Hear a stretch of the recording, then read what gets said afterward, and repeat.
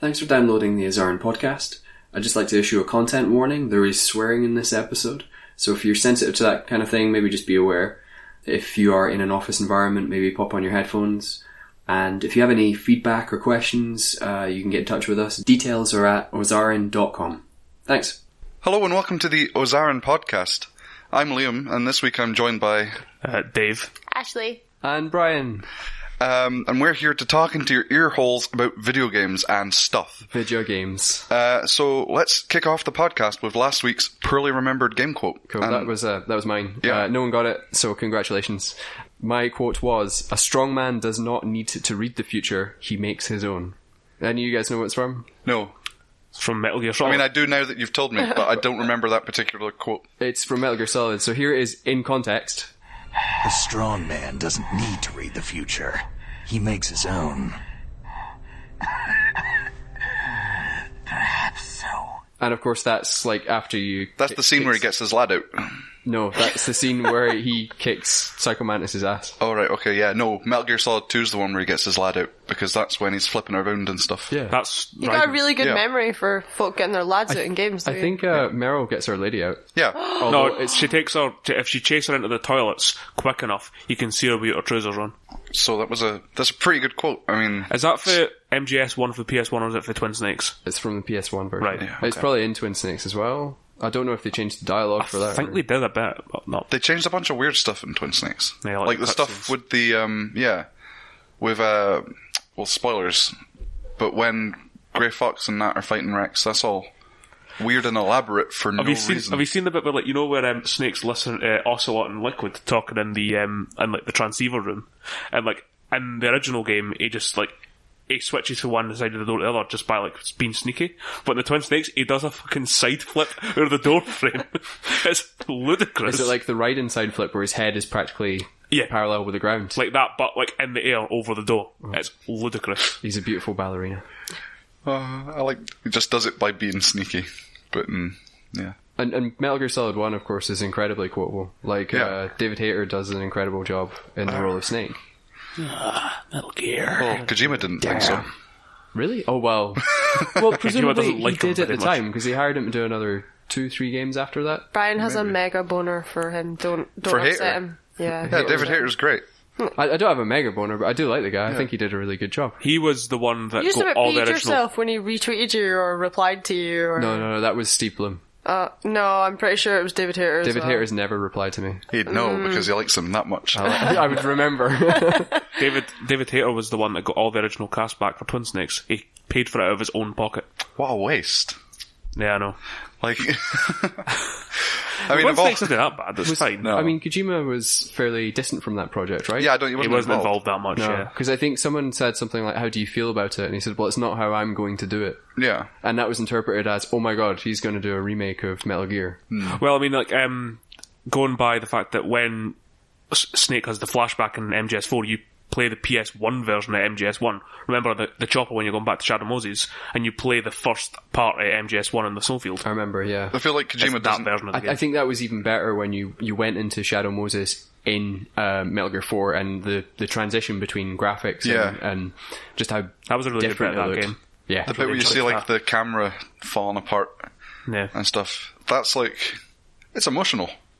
You know? A lot of people shit on MGS4, but I think it's a genuinely very good game. Yeah. Like, there's so too. a lot of stuff that ties into it, like, Kojima did not want to make that game. It's pretty clear if you look at all the interviews and all that kind of thing leading up to it. And there's the making of documentary where it's pretty evident that it's not a game he wants to be making, and he'd rather just leave MGS as it was. So a lot of the game is about, like, acceptance of death and things not being like how they used to. Like, Snake is legitimately dying. Yeah. Meryl is, like, aware that he's dying, but Snake wants to keep going until he's running to the ground, which is like a sort of parallel to the fans of MGS who just keep wanting more and more of Snake. Yeah. And the entire game is basically them saying, is like, well, this is everything you wanted, but it's basically like the monkey's paw. Like, this is everything you wanted, but in the worst possible scenario. Sure. Like, Naomi dies of cancer. Otacon still doesn't get his hole. All that kind of stuff. No, but, like, genuinely, that's what the entire game is about. It's great. I guess, like, a lot of the issues with it that people have as well is it's quite a difficult game to Mate, it has to tie up everything Yeah, it in does, like the most convoluted storylines ever, and it has does to a very neatly good job wrap of it, them all though. up. Yeah, Yeah. it does. If you're it's one of those games really where if you're a fan of the series and you're really into the lore, you'll get tons out of it and Yeah. you'll Yeah. love it. And then if you're not, I usually hate this line, but it's like it's really not for you. You know, if you're new to the series or if you're just a casual fan, you know, you've played a couple of the games, but you don't really know the whole lore, you just like the gameplay. This game isn't intended for you. This is a game that's meant to say, look, this is the end now, we're moving on. I mean, I think at the time it did a great job of the hardware available on the PS3. Yeah. And I think a lot of it was just playing around with that, like, oh, you've got a 6-axis controller. We've included that in a way that you can use with the remote. Yeah. Metal Gear Mark 2. Yeah, the MK Mark II. And with your octo camouflage as well, I think. Octocam was great. That was one of my favourite bits of the game because like it works really interestingly. The thing is, like, some people are like, well, it takes away a level of strategy because in Metal Gear Solid 3 you have to make sure you're wearing the best camo available. But really it doesn't, because all you're doing is going into the menu and finding the one with the lowest, you know, or highest, whichever, I can't remember which, you know. More than anything, the camo camo in rating. 3, it's just inconvenient that you have to keep changing it so often. And like, it's not like you have to make any decisions. You literally just find the number that is the best. It tells you, this is the best one to be wearing right now. Put this one on. Cool. So you might as well automate it. It's great. Exactly. You know? It takes, in Metal Gear Solid 4, it takes that like requirement to keep changing it. I think a lot of people's issues with MGS4 in terms of gameplay is like that. I've seen some people claim that and I'd maybe agree with that to some degree, that the gameplay for MGS4 is potentially actually better than 5's. In terms of like the amount of stuff you can do as Snake, like you've got all the wee side rolls and you can crawl slowly, which isn't really in 5 as much. Yeah, I would say mechanically it's maybe better produced. Yeah, I but think the level design doesn't really. If you've got the first and the second levels that really make use of that, and then the remaining levels don't really let you do that. Like there's the level set in the East, like East Europe. I can't remember what country. It's the one where you're doing the stealth mission. You're doing an old timey's 40s like. Do you know what's really detective mission? Yeah. bizarre is like Metal Gear Solid is a game that built itself on stealth. Like it's the best. Like you know, it's a stealth game right through to its roots on like the NES or the MSX. But Metal Gear Solid 4 has one of the worst stealth sections in games. Yeah. Like that bit is just dire and boring.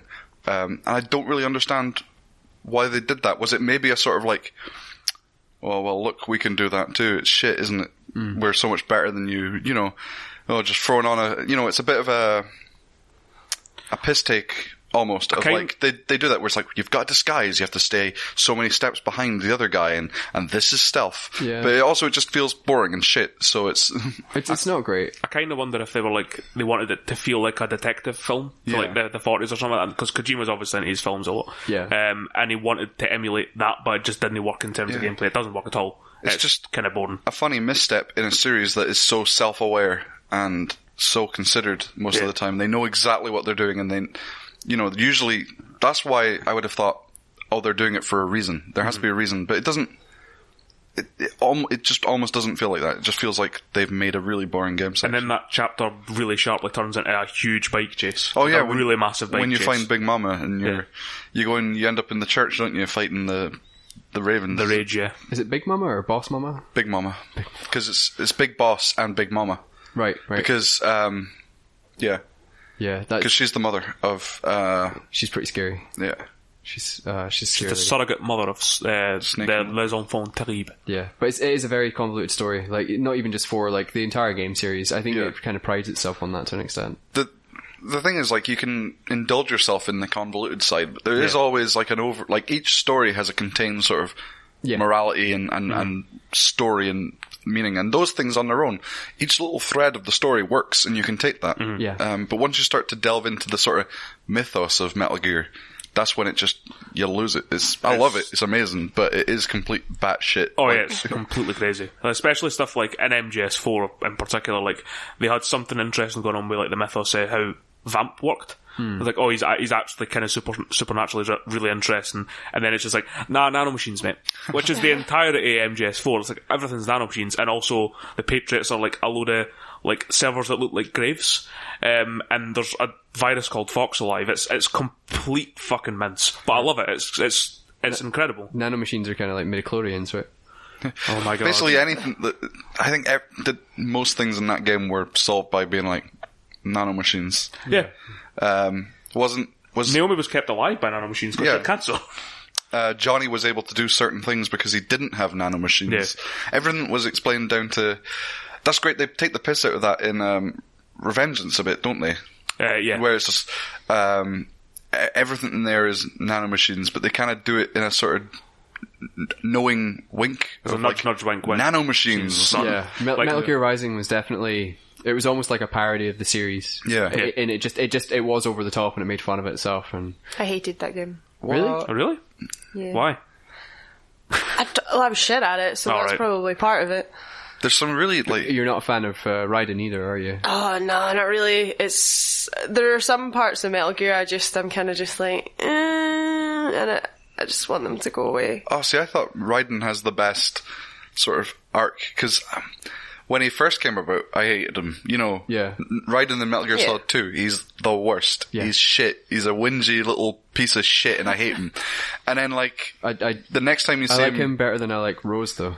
Yeah. Like, do you know what day it is? Do you remember what day it is? Yeah. It's like, just leave me alone, please. She's very annoying. Very needy. But, like, the next time you see him... It's the next time you see him in Metal Gear Solid 4.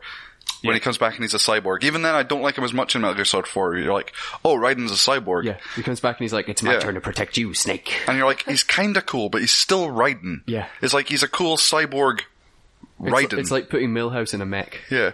And then, Revengeance, the transition is complete. He's this badass, psychopathic cyborg who slaughters folk and has like thrash metal playing as he does it. I think that's the thing. You always wanted to play as Ninja in the Metal Gear games, didn't you? Like the first Metal Gear game, you really wanted to play as Grey Fox. You're like, oh, how do I play as him? I want to play with a sword. And then I think they did introduce it to the VR missions. Yeah, you could play as Ninja in the VR missions for a while. But they kind of really achieved that way, Revengeance. And they did it in a really smart way as well. Like, they actually played into Raiden's past as a child soldier. Yeah. Yes. And they make it pretty clear, it's like, he's still over that, and he's hiding it. Yes. And then he eventually embraces it to overcome the obstacles that face him in the final game. It's actually really interesting. His nickname was Jack the Ripper. Yeah. Jack the Ripper, yes. It's time to let it rip. Doctor, turn off my pain inhibitors. It's a Metal Gear Solid Rising is a very strange storyline. It kind of like flips on its head and just it changes at some point to the point where it is really silly, but it knows it's being silly. See, I don't think a lot of Platinum games are like that. Yeah. They know they're being stupid. Hideo Kojima would never have taken it that far. No. Like, he always kind of likes to... He has that ridiculous sort of over the top. Well, like self-awareness. Liquid Ocelot, like he's just in Metal Gear Solid 4. He's crazy. He's a really kooky character, but it's always grounded in this weird sort of. It works. It's not like the game itself is really crazy. It's like him. This is his personality. Whereas like Rising it's just a completely bizarre game. It's 100% a Platinum game as well. Like I said, like every Platinum game just is a Platinum game. Even though they do all this different stuff, you can just boil it down to this is entirely Platinum. Like. It's a bit like the Scott Pilgrim movie. It's so much the comics. Like, it's such a faithful adaptation of the comics. Yeah.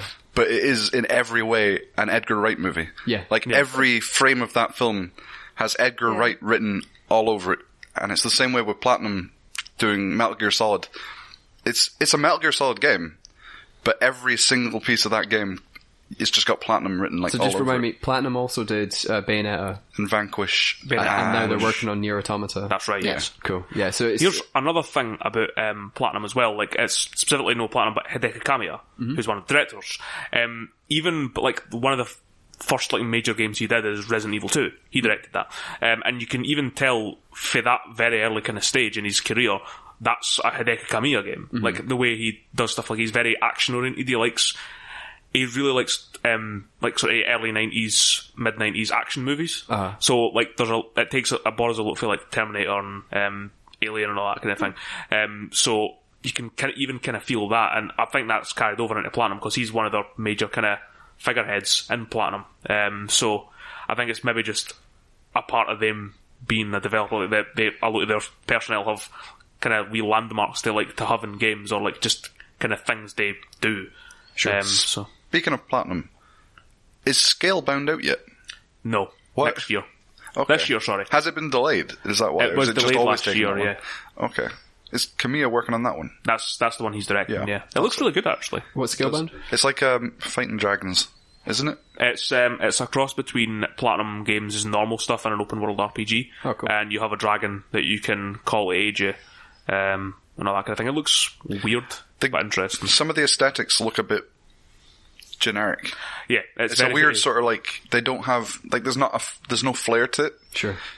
But the gameplay will probably be like just on point. What's the setting? Is it fantasy or is it science fiction? Is it like You have a futuristic? dragon, or... Brian. Well, yeah, but like some things. Well, some games try and work in like fantasy beasts with the future kind of technology. I know, but like I think all you need Monster to know Hunter, about the maybe? game is you have a dragon. I think you it's have a high. friend. Is it high fantasy? It's high fantasy crossed with some modern stuff because the character you play is like wearing a set of Beats headphones and listens to dubstep. Oh, I Right. forgot about that. While he That's rides so his dragon. stupid. Yeah, it's fucking dumb. That's. I suppose like the Hobbits had Beats headphones in Lord of the Rings as well, didn't they? I'm not sure that's correct. What? It was in Kingsglaive. I'm if you're telling talking lies. Oh, this is a joke. I understand and recognise this as a joke. Sorry. So moving on from Metal Gear, have you guys played anything this week? I've been playing Crash Bandicoot 2 and Deus Ex Mankind Divided. Cool. As I said to you guys earlier, I've been trying to 100% Crash 2, which is a waking fucking nightmare. It's really hard. Like Crash 1's hard, but Crash 2 has a lot more sort of weird esoteric stuff going on. Like there's the warp, like for one thing, there's like the warps and certain levels that warp you to secret bits in other levels. Yeah. Oh yeah. In order to get boxes that you can't normally get in the regular level. So you have to, in order to get this gem for this level, you have to find a secret bit in another level that the game doesn't actually telegraph you at all.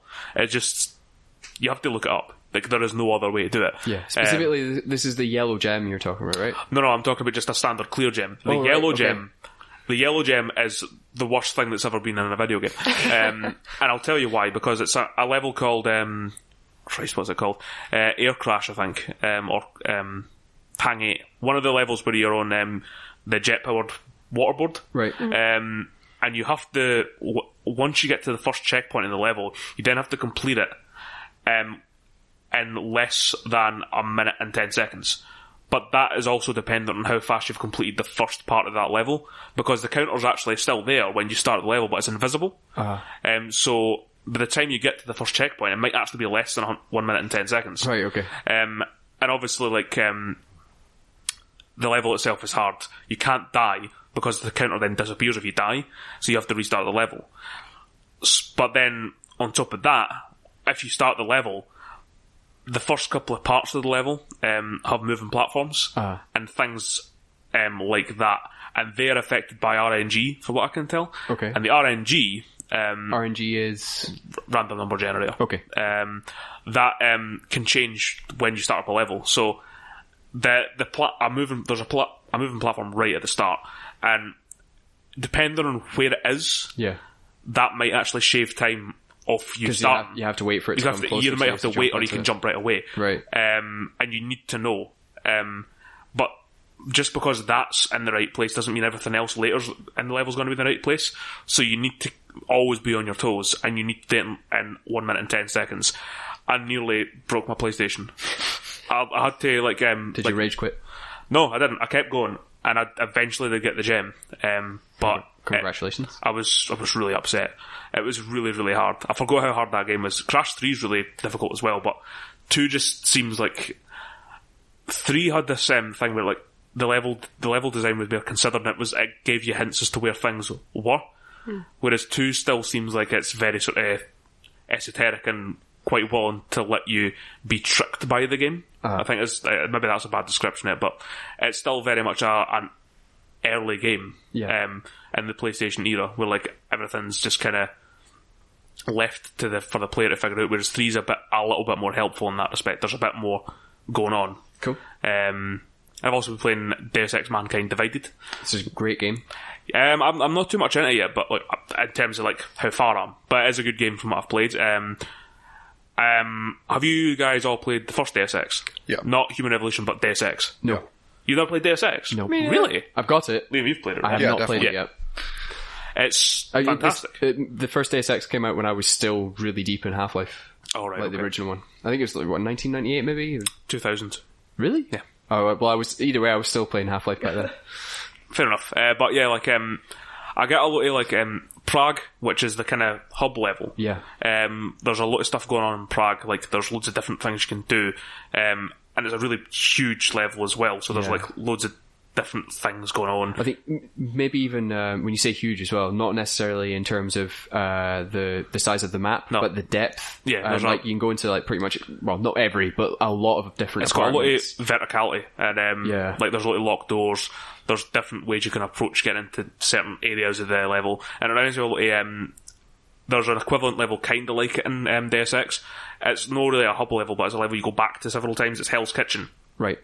Which has quite a lot going on to it as well. Obviously nowhere near as big, but it reminded me of that, which was quite nice. One thing I did find a bit kind of off-putting was the way that the game introduced the latter part of a side quest to me.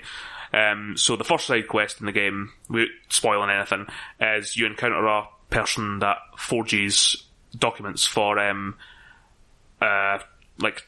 what's the word I'm looking for? For people with artificial limbs. Ogs. What they call it?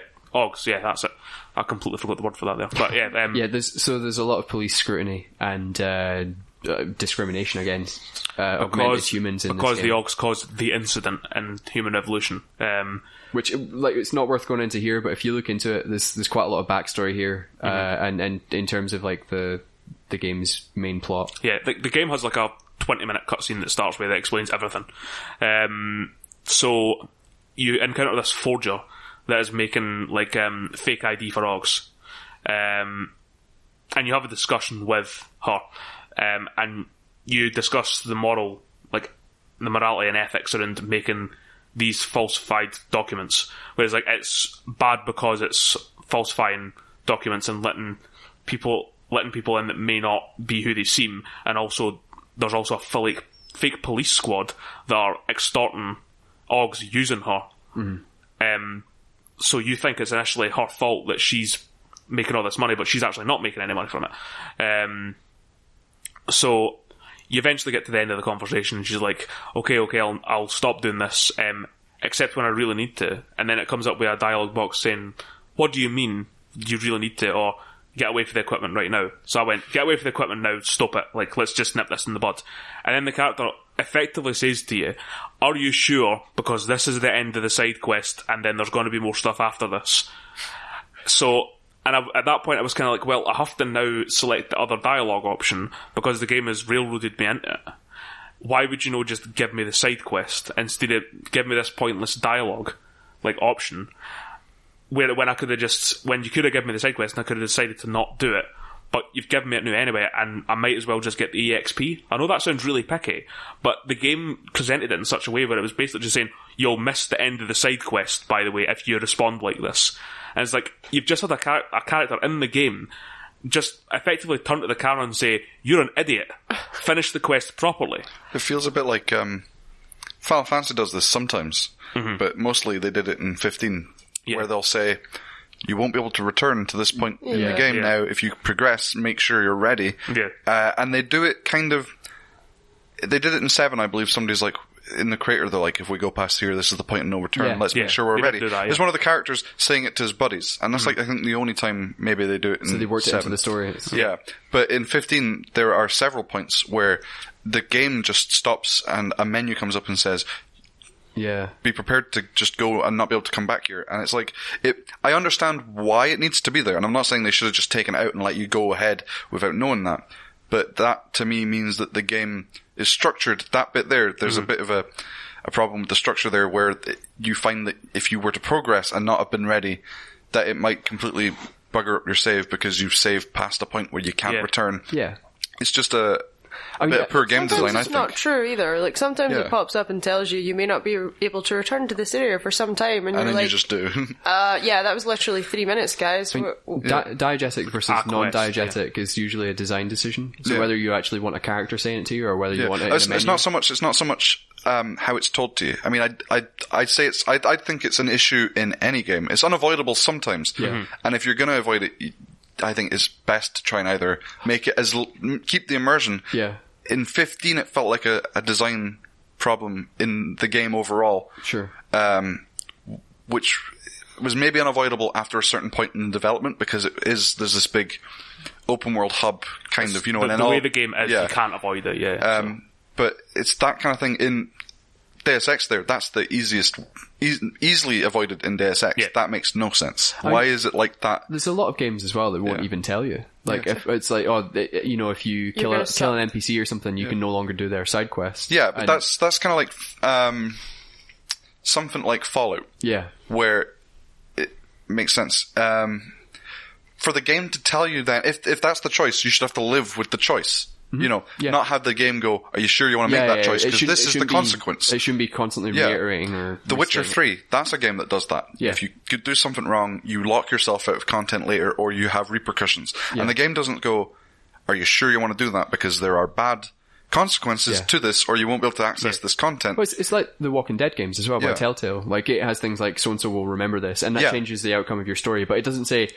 Are you sure it might affect your... The character in Deus Ex legitimately says to you, are you sure you don't want to ask me about this? That's what she says. Do you know what it feels like? It feels like, because some developers, not so much now, but there was a time during the PlayStation 3 or something, where some developers were really worried that you'll miss out on content, because they've made that content, they want it in the game, they want you to see it, and they will railroad you and say... Look at the content that we have provided you with. Yeah. And this feels kind of like that. They're like, well, we want to have this decision, but we don't want them to think that there's no content there to have.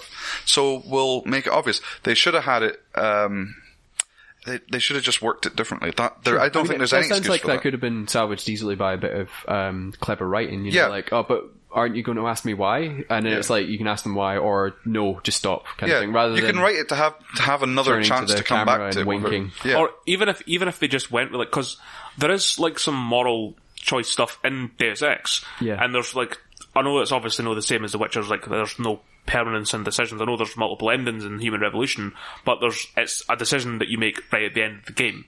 Like, there's nothing in the middle of the game that changes that, really. It's something you do at the end of the game.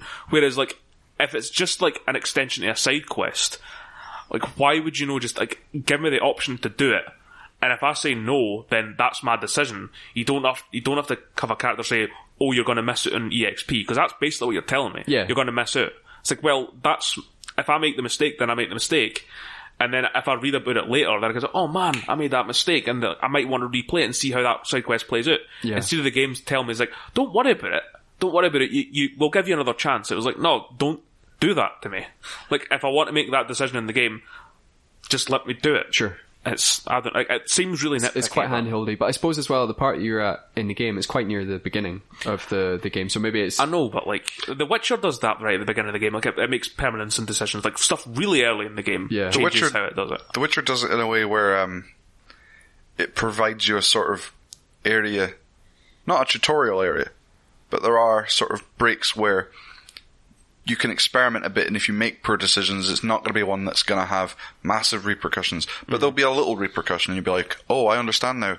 Decisions that I make will affect this world, and will affect what I can do, and will come back, and I will reap what I sow, basically. So I think one of the first missions in the Witcher 3, presumably, you're talking about. Yes. So it's like the blacksmith. It's like, it's one of your first missions in the game, and this is after you leave your mentor type person, and you get a different way to approach how you deal with the blacksmith. Yeah, basically what you can do is he's a dwarf. Yeah. And he's like, he has arguments with other people in the village. Oh yeah, that's right. And they burn down his... You can either side with him, or you can, like, get revenge on the person that was, like, messing with him, or... Yeah. And then that has repercussions on that small starting area. It tells you so much about the world. It tells you that people in this world, nothing's black and white, Yeah. The dwarf may have been in the right at the start. You're like, well, of course the dwarf is in the right, and these people who are attacking him, they're in the wrong. Yeah. But then you find out that, the way the dwarf's going to handle it, it's maybe not the way you're going to handle it. Sure. It's not going to work out the way you think it is, and you have to really be... People in this world, they're not black and white. Yeah. They're really... And I mean, there's probably people straight from the outset that would be against the dwarf for their own reasons as well, or maybe they were like playing as a as a bad guy. Bad guy, yeah. Yeah. But it teaches you to really think about people's character, which is really funny because, like, usually in games you can sort of go, well, this guy's obviously a bad guy and this guy's obviously a good guy. Yeah. The world of The Witcher is so. Well, that's great. what I went into this side quest and Deus Ex things. Like, is she lying to me? But is she being truthful? But the game kind of makes it pretty clear she's a sympathetic character. Yeah. She's like, I didn't do anything, I didn't mean it, I was taken advantage of and all that kind of, and it kind of spoiled how I was going into the quest thinking, because maybe I've been spoiled by playing The Witcher 3 where these characters are like that, and you do have to go in thinking, is this person telling the truth, or are they lying to me? So, out of interest, is the forger a Nog herself? I don't believe she is, no. Right, okay. I was wondering if they were trying to go for the sympathetic vote as a result of, oh, she's like you type thing, empathise with her, or... No, it's all the kind of things like, I just wanted to help my friends, and you're like, right, I see, this is pretty clear cut. So it's just like, I don't know, like, I feel like there could have been a bit more, it could have been a bit more three-dimensional. Yeah. But, like, I know why it's not. It's a big budget game, and they're selling to loads of people, and they need to make these kind of things pretty clear cut. But, and I hate having to keep saying it, but The Witcher 3. Yeah, I would say The Witcher 3 it does it very shows well. you that AAA games, The Witcher 3 sold amazingly well. It did, yeah. So, The Witcher 3 shows you that you don't have to compromise on stuff, and you don't have to hold hands. Everything down to the packaging of the box. Everything about that game is... I kind of feel like it's a very mature game as well. Yeah, it's really... I don't know, it's almost like a novel in terms of the amount of content and the people that are presented in the world. It's very well thought out and very well... I think it's got a lot of depth to it. Mm. I think their approach to game design comes down to the culture of the developer. Like, if you look into their backstory, and I think it's something that we should talk about. We have touched on it briefly. Yeah, is recently CD Projekt. Well, CD Projekt themselves as a whole, because CD Projekt Red is a part of CD Projekt. Okay. CD Projekt own, like, Good Old Games and... Oh, really? Yeah. And they own CD Projekt Red, who are their developer. They must be rich. They are, well, because they came from... a brief history is, they started off in Poland. There wasn't a game market or a game, you know... They weren't being localized for a Polish audience. They were a Welsh company, right? Yeah, so what they did was they would pirate games and distribute them in Poland at, like, car boot sales or whatever. Yeah. And they made a lot of money doing that. So eventually they decided to move into actually localizing and distributing for the Polish market. Yeah. So they went legit, basically. And I think, I don't know exactly how it came about, but they started developing games as well. They were going to develop a PC port of Baldur's Gate 2. Okay. They started work on it. They did the first Baldur's Gate. I think they did the PC port for that, or they were going to do... but anyway, that got canned. The project went bankrupt. So that, I don't know, it was Wizards of the Coast or whoever was developing it for the console was like, we're going to cancel the PC port. So they had all this code, and they were like, well, that's good code. And that code eventually became The Witcher, which is really interesting. But the whole sort of... back in their early days, you know, it was all about getting people in Poland access to these games. Yeah. It wasn't about making money. Sure, yeah. It was about that these were gamers who wanted to play games, and they realized that they could pirate games, and then they realized that they could distribute them. Similar to the way that anime first came about the scene in like the 80s when it was on VHS, and people were like, fan subs were being sent around with these VHSs. Tape trading and all that kind of stuff. So as a company, they've come from,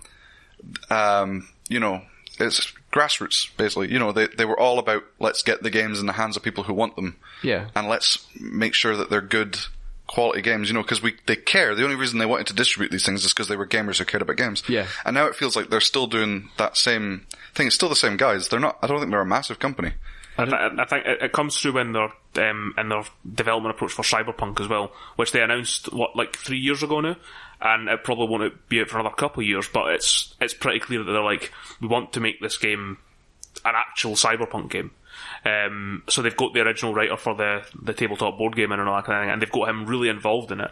And it's pretty clear that they're taking their time to make sure this world is as big as it possibly can be, and that's exactly what they did with The Witcher 3. Yeah, so, as a company that they have a great respect for the IPs that they're developing from and adapting. And it's funny because it's almost a two-way street, because they're not just taking this and adapting it and making the game. Yeah. They actually have an effect on the IP itself. So The Witcher wasn't translated as The Witcher, I don't believe. That's not what it was localized as. The Last Wish it was localized as, yeah. And they were like, well, we need a catchier title, a good name for this game. Yeah. So they localized it then as The Witcher.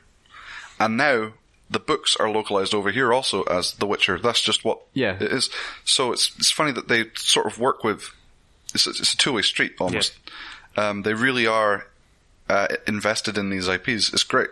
I think they're one of the best companies working at the moment. Oh yeah, absolutely. I mean, they're working on a Cyberpunk game just now. Yeah. Yes. And it's like, from the screenshots I've seen, it looks like it's going to be pretty incredible. Very exciting. It's very faithful Cyberpunk, like proper 80s level Cyberpunk. It looks really, really it's interesting. Like Blade Runner style stuff, like human augmentations, neon lights, dark cities. Maybe you'll get the Deus Ex game that you wanted. Thank Christ.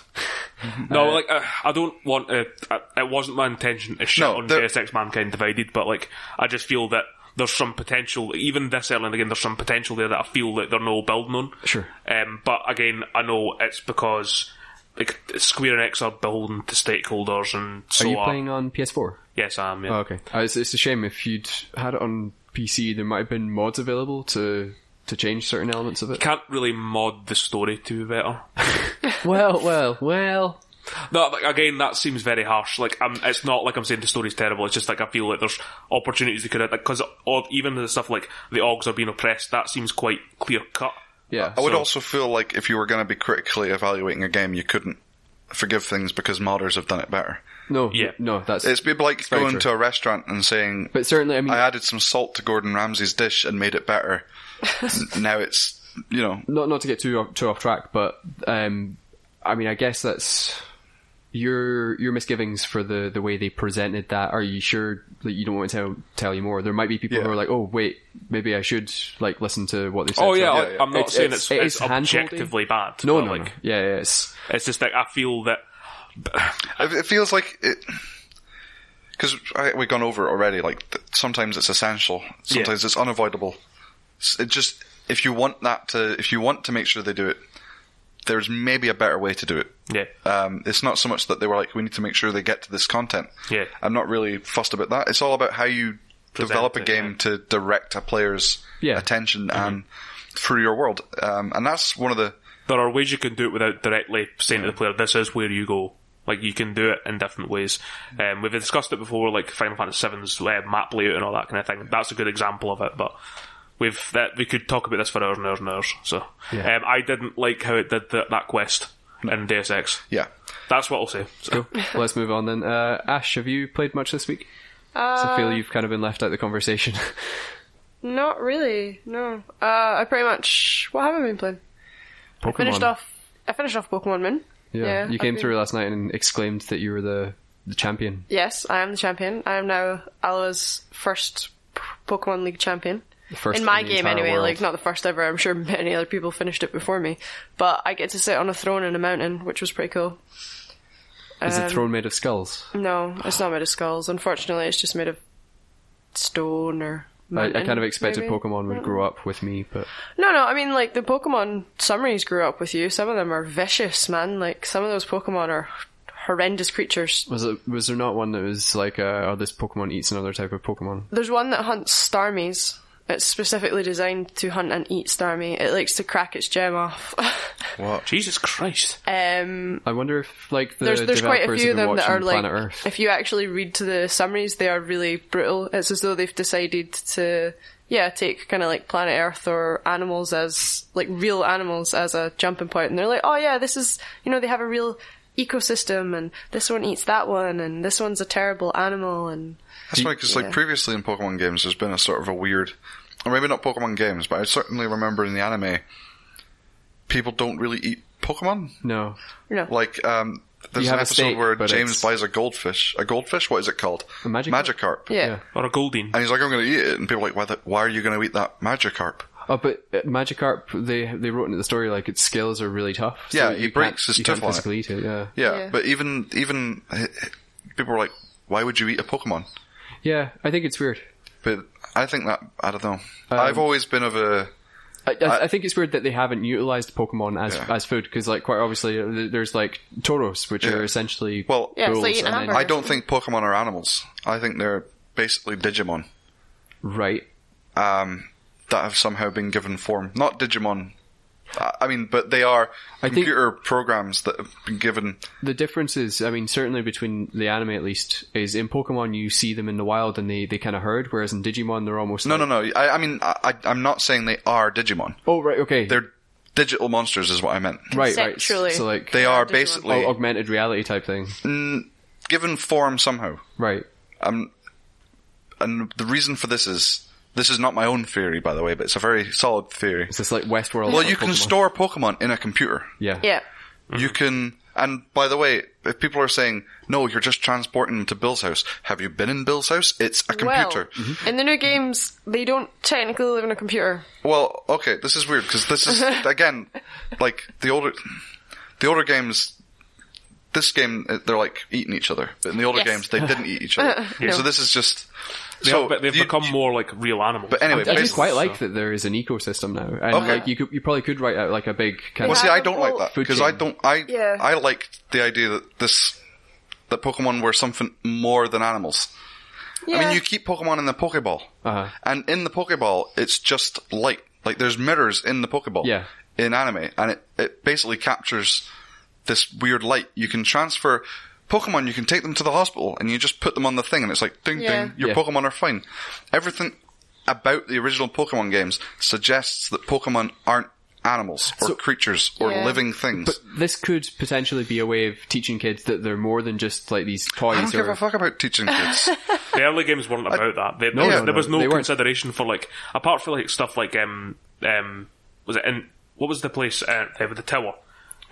Teaches Lavender kids about Town. death almost. Yeah, like that's. But even then, it's That's not a really weird about like, thing. like how to treat Pokemon. It's just like No, Pokemon, death in general. Pokemon back then, they also still had like fossils and stuff. Like these fossils were Pokemon, Yeah. and these Pokemon have died. But Does that not kind of like fly but in in the face of your Pokemon, theory? no, I don't know. I think because it depends. In Pokemon, when Pokemon die, people aren't like, "Oh, well, Pokemon die." You know, they're like, "Oh, your Pokemon's dead." Yeah. That is, you know, they treat it like that's a weird thing that happened to that person. It doesn't happen to everybody's Pokemon. You know, it only happened to certain Pokemon, and it just felt weird. Okay. yeah, it was especially like with was it Saffron City? Like No, death it wasn't treated because Saffron, there's only one city has a graveyard.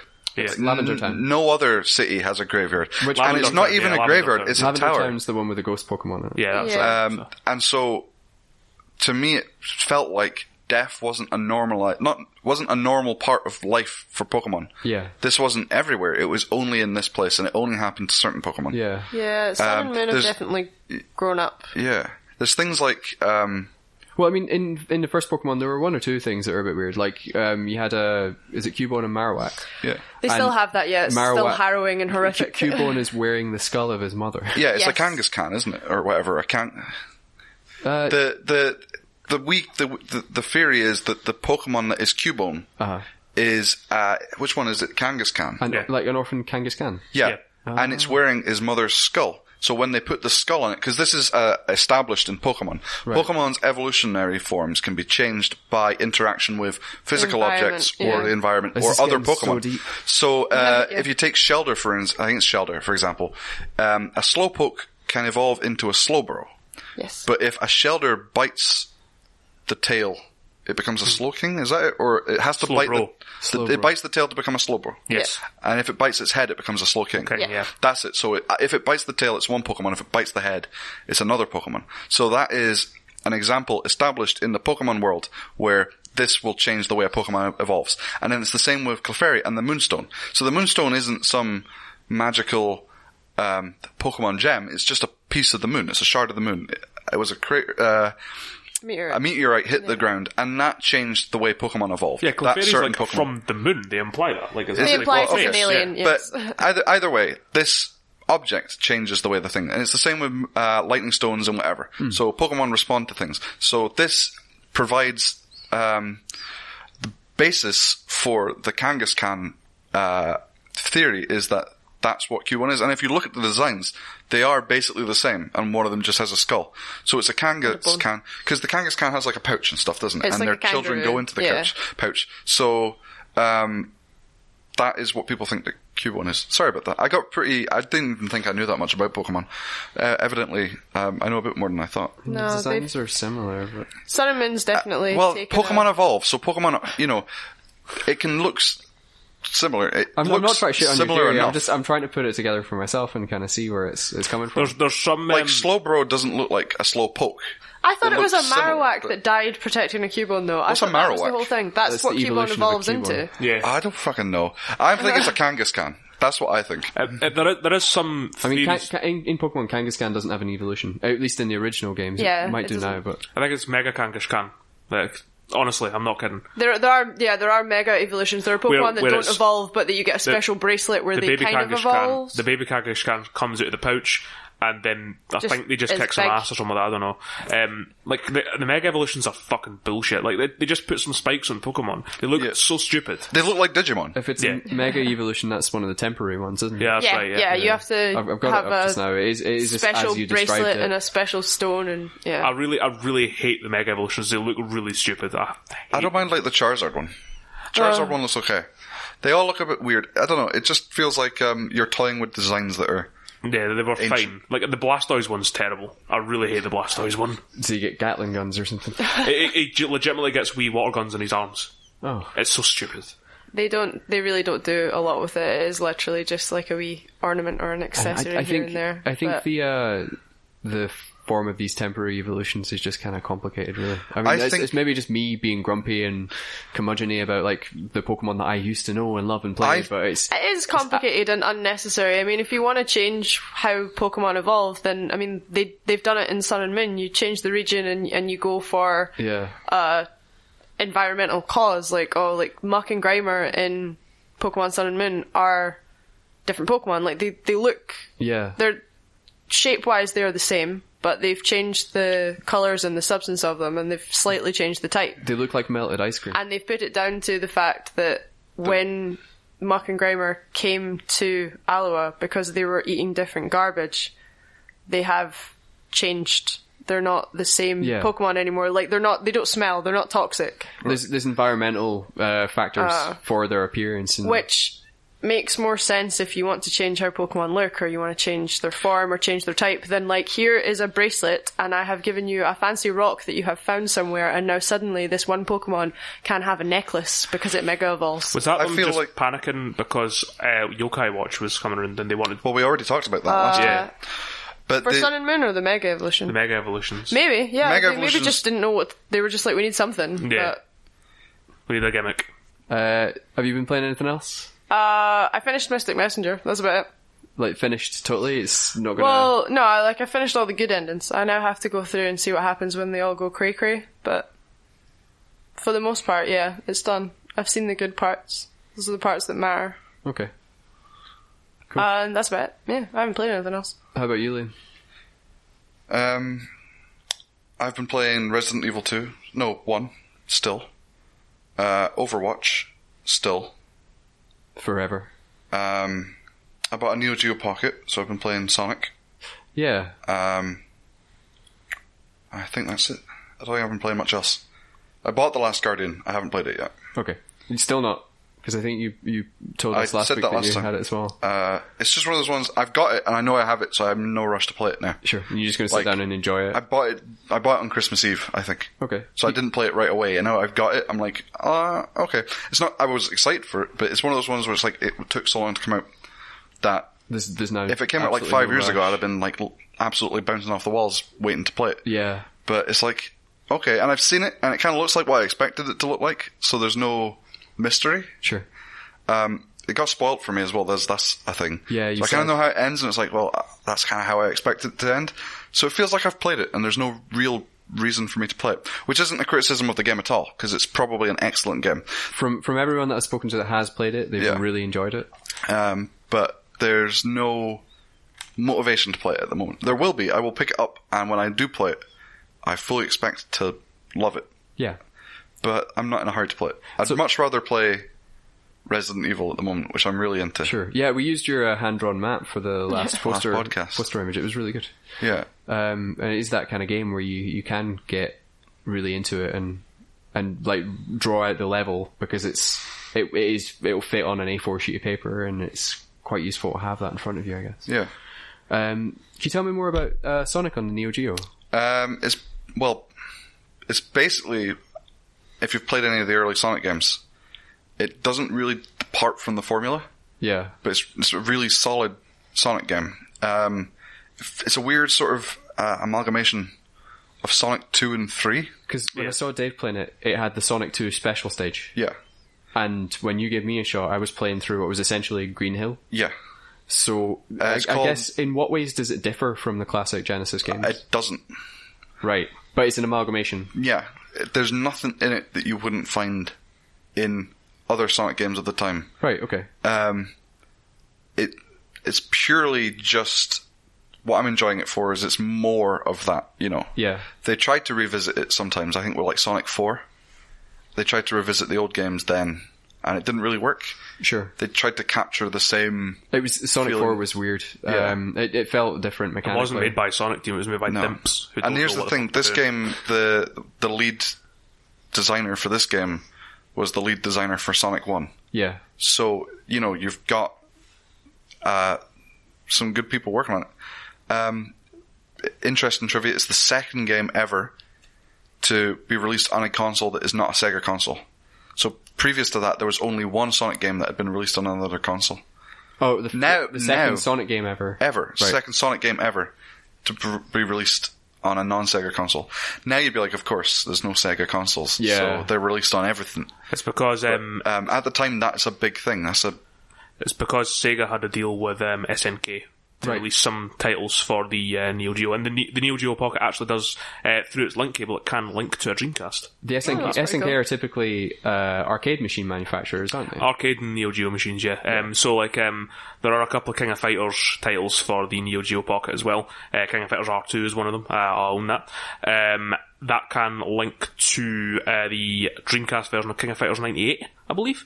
And the SNK vs. Capcom Match of the Millennium fighting game can also link to the, I think it's the Dreamcast version of either Capcom vs. SNK or SNK vs. Capcom Chaos. It was only a couple of games that did it, but it was this weird thing they had going on with Sega, but it didn't pan out because, well, one, the Neo Geo Pocket Color died very quickly, and about a year after it was manufactured, and at the time it was like 1999, 2000, and Sega had their own share of problems with the Dreamcast, just about to get completely decimated by the PS2. Yeah, so. They did. It's a shame, because I feel like the Neo Geo It's a Pocket great Color is a much better console than the Game Boy Color. It's an excellent bit of If we're hardware. talking about the hardware itself, because the library is no contest. Yeah. The Game Boy Color had a much better library. Right, okay. But it's a bit... It's a like, solid piece of hardware. Yeah. I mean, like, when I was playing it, the only complaint I had was the lack of a backlight. No handhelds had backlights, apart from maybe It's the true. Game Gear. I don't know if that had one. But the Game Gear was... had its own issues. Yeah. Yeah. So- I mean, at the time, if I'd been playing it when I was a kid, Yeah. I wouldn't have had any complaints. Yeah. But it's just now, as an old man, Yeah. with failing eyesight, and I An had to old sit man under of a lamp. 29, maybe I'd. Yeah. I would say it's an unfair complaint. It's unfair to complain about an old console having a Yeah, I would limitation of say the so, era. yeah. It'd be no. like saying, why doesn't this have the internet? It didn't have the internet because it's of the era. Like, Well, no, it comes down to accessibility. Like, if I have difficulty playing something, I wouldn't Yeah. purchase it for myself. But the Game Boy didn't have backlight either. No, Yeah. exactly, and that's why Play it in I a wouldn't well-lit say area, you'd be fine. to play a Game Boy now. I wouldn't say, oh, it should have a backlight, because No. I can appreciate it's a. But the Neo Geo It's shouldn't not- have a backlight either. No. It's fine. No, I didn't say it should. I said it'd be easier for me to play it. Yeah. Now, if it had a backlight, that's probably I mean, it's something. not- That's probably something that would stop me picking one up in the year Yeah. 2017. I mean, I'm not going to be playing this Neo Geo Pocket Color on the bus every day or anything. No. I only really bought it to appreciate the time that it was released in. It's a product of its time with Yeah. a unique library of games, so I can understand from that point of view. It's about appreciating what it was, yeah. not what it is. Which is, to me, that's retro gaming, mostly. You go back and you kind of want to get yourself into the mindset of the time, you know, because you're playing like Resident Evil 1 on the PlayStation 1. and the pre-rendered backgrounds look like ass. I mean, they don't look bad, but they're really boring. It's just a house. You're playing through with a non. You play dual the stick HD version. well. The atmosphere of the house is incredible. But it's about sort of going back and experiencing that time. And to me, the Neo Geo Pocket is a great example of what could be done at any time if you try and go for quality. Yeah. It's a really quality console. Like, it's weighty, it's well, like I say, it's built. It's a really nice piece of hardware. Like Even the stick itself, the analog stick, when you're clicking that around, it feels solid. It feels well made. It's like the analog stick. Well, it's not actually correct to call it an analog stick. It's more like an arcade stick. Yeah. Is it? Well, it's digital. It's micro switched. Yeah. Because it's you can't. Analog would be like on the PlayStation where it maps your movement on the thing 1-to-1. Yeah. Whereas this, if you move it left, it just registers that as left. Sure. It doesn't register as it's not slow left. It's not. Yeah. It's not like a mouse. No. But you, like you get the button haptic press. feedback from the click. So the click is nice. You know, like if you're playing a fighting game, you know you've done a full quarter circle because you can feel that's where it comes into its own, really, as like I was mentioning, King of Fighters R2 is one of the games I have, and it's astonishing how well that game works, because there are fighting games for handhelds that have, like, obviously, like, back in the, like, nowadays you can get, like, Street Fighter Cross Tekken for the Vita, and it plays exactly like the console version, but, like, back in the late 90s, early 2000s, there were a couple of handheld ports of fighting games, but they never really worked properly because the digital pads are never designed for any kind of inputs like that. They're not meant to. Generally, handhelds won't have enough buttons to support it either, but, like, King of Fighters R2, you've got your full, like, proper joystick, which allows you for more complex inputs like quarter circle forward or like a Shoryuken input, something like that. You've also got like light and heavy punches depending on how hard you press the button. So like, and you've got proper block strings and different tech and all that can use it. It's like a proper actual fighting game on a handheld system. I've never seen anything like that in the late 90s. And it's a shame that it was overlooked because it just came out at exactly the wrong time. But the hardware is fantastic. Like, it is a real shame that never got any more games than it did. Yeah, I think as well, when it first came out, or when I first remember seeing it in the UK, it was just when GameStation had opened up their stores, and I remember looking at it and saying, like, I just couldn't afford it. I think it was more expensive than a Game Boy at the time. Probably would have been, yeah. It's fair enough because it was probably a case of you were paying for the hardware. Well, I think Nintendo have a history of coming up against a more expensive, maybe better console in terms of hardware, but Nintendo have always hit that right price point, and that's very important. It is, yeah, and they've got the ability to do that or at least they did, because they would just make money back from the games, and especially when they had the Game Boy and they were charging developers per cartridge. Because the Game Boy wasn't the best option on the market at the time. It was just it hit the right price point. It wasn't the best hardware for handheld gaming. And on the flip side of that, Neo Geo, well, SNK, my mistake, had the Neo Geo in the market, which was known for being, even back in the mid-90s, was known as being ludicrously expensive. Like, if you look back in games magazines for like the 90s, you can find Neo Geos, which usually run about £500, and you had to... they're literally like a proper Wii arcade system in a box. And they weren't on the high street either. You had to mail order them. You had to mail up. Games usually went, like, you had to inquire on prices for games. So, like, SNK were known for being expensive, but their hardware and games were top quality, like really high quality. They tried that with the Neo Geo Pocket, I think, and it didn't work because Nintendo already had that market clamped down. The Gamecom tried competing, the Game Gear tried competing, and nothing could touch it. So, like, it's a shame that it happened because, as I've said, the Pocket Color's a great bit of kit and it has some fantastic games, but it was just released at the exact wrong time. It still happens now as well. Like, Sony tried it twice. With the PSP and the Vita, One was more successful. I think the PlayStation Portable was fine. It got the foothold. It wasn't a failure. Yeah. But they really didn't follow up with the Vita. No, they the just Vita's a failure. Fucked it. Which is unfortunate. It's a really nice console as well. I love my Vita. The Vita is a great bit of kit, yeah. There's some really good games, and there's a lot of good ports for it as well. Stopped supporting it and just kind of... In the UK, they've mostly given up on it. It felt like they did it right out the door. They were just like, here's the PS Vita, do something with it. We're not. Yeah, so much of it comes down to third-party super support, but if they're not even going to port their own games to it, then... I don't know if we've mentioned this before, but when we were in Japan, when we were in Book Off, it was incredibly bizarre seeing like shelves upon shelves of Vita games. So I've never seen anything like that. And it was all visual novels. It's so weird. There's so many. People joke about it being a visual novel machine, but it really is, yeah. Like, well, that's where I bought it. Like we bought my Vita in Japan, so anywhere we went that had Vita games, I would look through, and it was trying to find something that wasn't all in Japanese. Trying to find something that wasn't all in Japanese, that wasn't a visual novel was hard. And then it is you go into a game or even, second-hand stores here, and you're lucky if you find 2 Vita games. Yeah, maybe you have to rely on Amazon and the whole shelf in. So. Yeah. Yeah, but there's some good digital titles for it as well. Yeah, I got, most of the games that I bought, 3 games. Is it Child of Light? I bought 3 games when we were over there. Child of Light, Dancing All Night? Oh no, I got 4 games. Yeah, I got Child of Light, Persona Dancing All Night. I got Project Diva. Yes. And they're all games that you need like limited Japanese understanding to get through. You know, if you can work your way through, you can work out the controls. Project Diva's a rhythm game, right? So, yeah. So so is Dancing All Night. So you don't really need any grasp of language to get through them.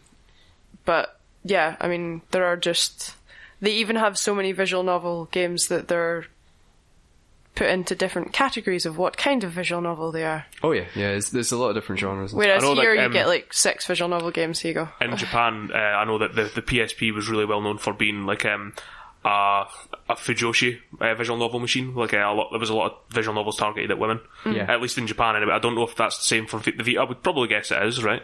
Because I know that like there is like still a large market for female targeted visual novels. Yeah. Although I think it's went over to mobiles now. It has, because the Mystic Messenger guys, they're actually South Korean. But it's Shulitz that do it, that's the developer's name. And they specifically make visual novels for women. That's their thing. All of them are geared towards female gamers. And I don't know if it's because a lot more women play visual novels, or if they just think that's the easiest way to make money, because I'm not sure I don't know if any of the developers are female. But they make a big push out of being for females only, and that they want female feedback. Yeah. So, Asian countries do seem to have a big push for women in visual novels. What have you been playing, Brian? I did play Clash of Clans briefly this week. How'd you like that, Brian? Against my better judgment. It's kind of like hit and miss. I started playing it yesterday. It feels a lot like Age of Empires, but with microtransactions and grossly exaggerated periods of time to build units and huts and resources and stuff. It's weird. It's one of these games where you have to like put it down for a while to let things build, and then you come back to it. Yeah. Presumably the microtransactions, a big push for them is to get stuff done quicker, so that you can be better. So. Is that what it is? It's almost like the game makes you impatient. Yeah, so you spend money. These games are designed to do that. Because I can pick up Age of Empires and I can play a skirmish in like 20 minutes. And there's no limit. You start building a unit, or let's say a barracks in order to create units, and that takes maybe a couple of minutes. Yeah. But whilst you're doing that, you go and do other things. But in this, it's like really resource intensive. So you have one builder, or you can have a second builder if you build a builder's hut.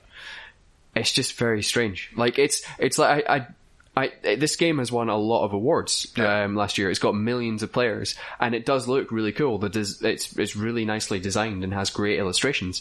But I kind of wonder if people that are playing this have never experienced like a real-time strategy before. I feel like a lot of these games, because there's other ones. I think the one that I know most is there's a game called Dragon Veil. Right. I played that for a bit because a bunch of people were playing it that I knew. Basically, you breed dragons and you hatch them from eggs, and eggs take anywhere from a couple of hours to days to hatch. And then you want to do other things, and you can get coins and stuff. But they feel like games that the people who get the most out of them are either people who pay for them, obviously, but also people who work a lot, maybe. Yeah. So they'll get in an elevator at their office to go up to their wherever, and they'll pull out their phone. They'll do a couple of things in Clash of Clans Clash of Clans. Yeah. They'll put their phone away, and then next time they'll just be grabbing lunch. They'll pull it out. They'll go, oh, this thing's finished building. I'll do this. They put it away. then they're on the toilet another hour later, and they're like, I'll just quickly do this.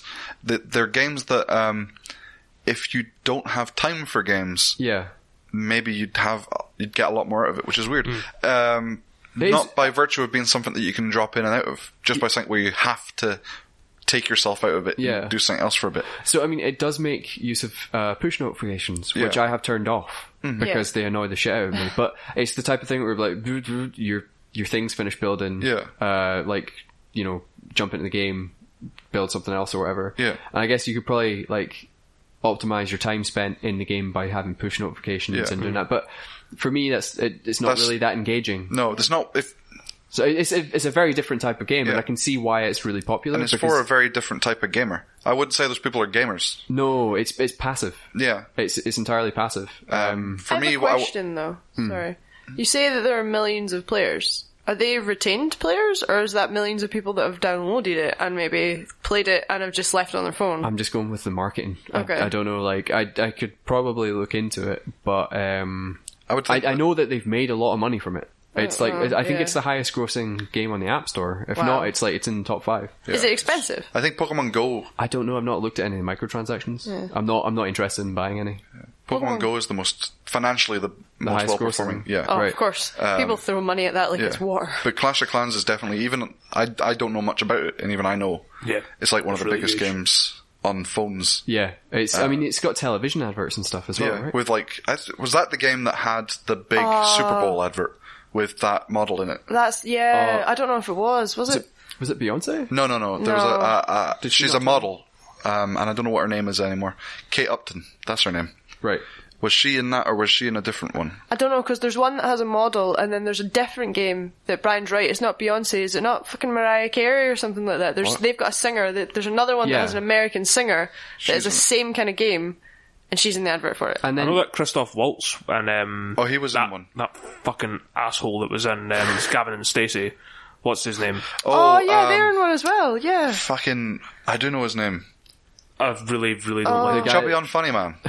That's the guy that does the carpool karaoke. What's his name? Corden? James Corden. Yeah. Fuck him. Him and Christoph Waltz did a couple adverts for it as well. Yeah. But to go on a little bit about games like Clash of Clans, there was the Simpsons one that came out, Simpsons Tapped Out. Oh, yes. Yeah.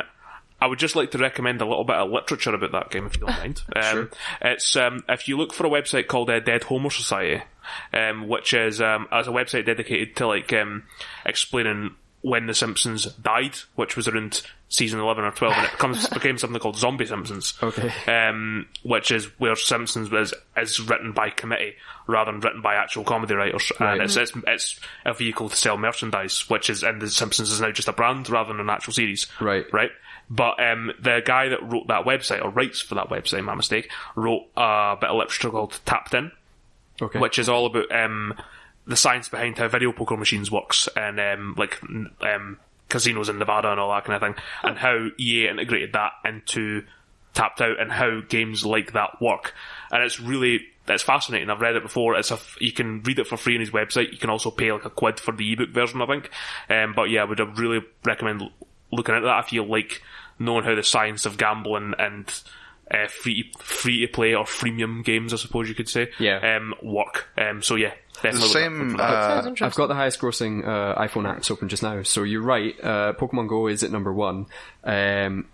It's Clash Royale is the other one by Supercell that I was thinking of. It's very similar, and I think... Is that the one that has a lady in the advert? Or because I think they might both. There's a good 4 or 5 of them kind of circulating at the moment. Clash of Clans is at number 9. Number 9. It's amazing how many of these massive mobile games there are. Yeah. Well, there's that one that's Arnold Schwarzenegger. Mobile Strike. Yeah, that's the one, yeah. See, I thought, when That's I saw that 6. on the App Store, the adverts looked like they ripped off his likeness. You know, because you get those games on mobile stores where like, they've been a bit cheeky, they've ripped off the likeness of this famous actor, but actually they paid him for his likeness and have him in the adverts because they make a ridiculous amount of money. Well, I've just downloaded Clash Royale. I want to see what it's all about. I believe, going by the adverts, it's about tits.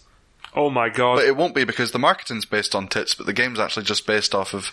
They just want to draw you in with it. Yeah. It's got a white was guy like- with a beard on the app. No, there was a game like that the though, for a app while. icon. There was a game that was advertised a lot on porn sites for a while. It was The one that's like, come play with me, my lord. yeah, it was a browser game where it was like Yeah. all the marketing was like women that were almost naked. It begins with an A, I believe.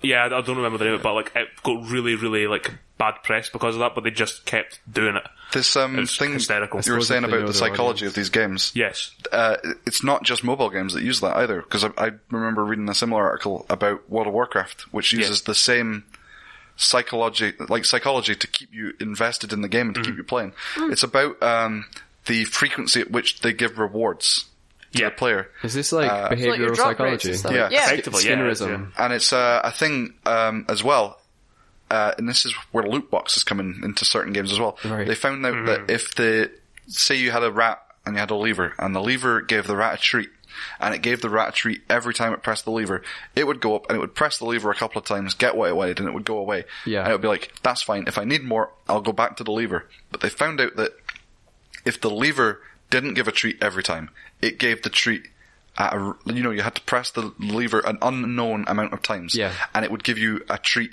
every now and then. They found out that the rat would keep pushing the lever. Yes. Even after it had gotten 2 treats.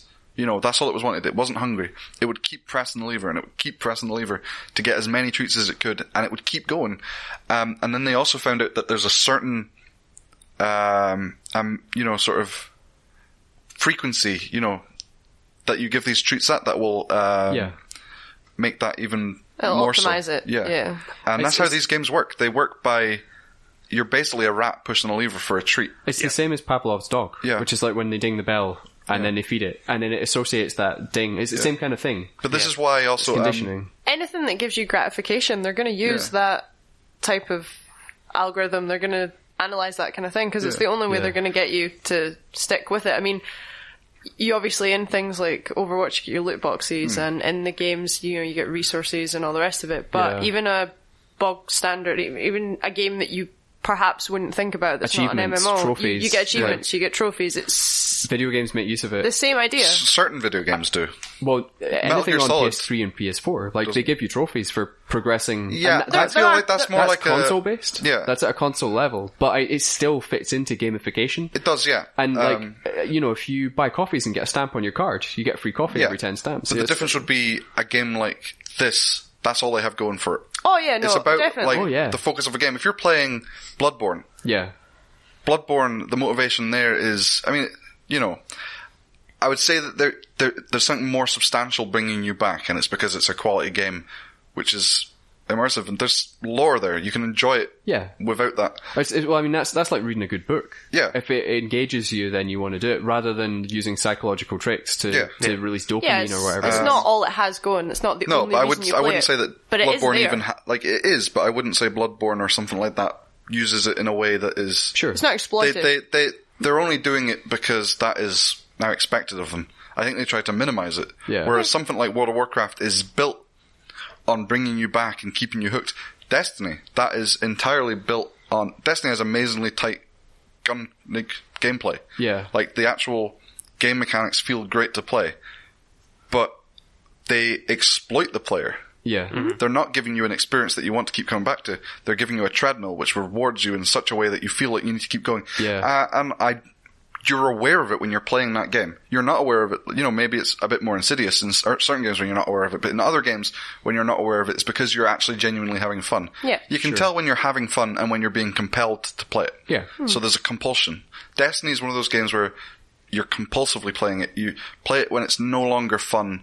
You keep going and you do it because you want these things. You're like, I need to keep doing this to get the next thing.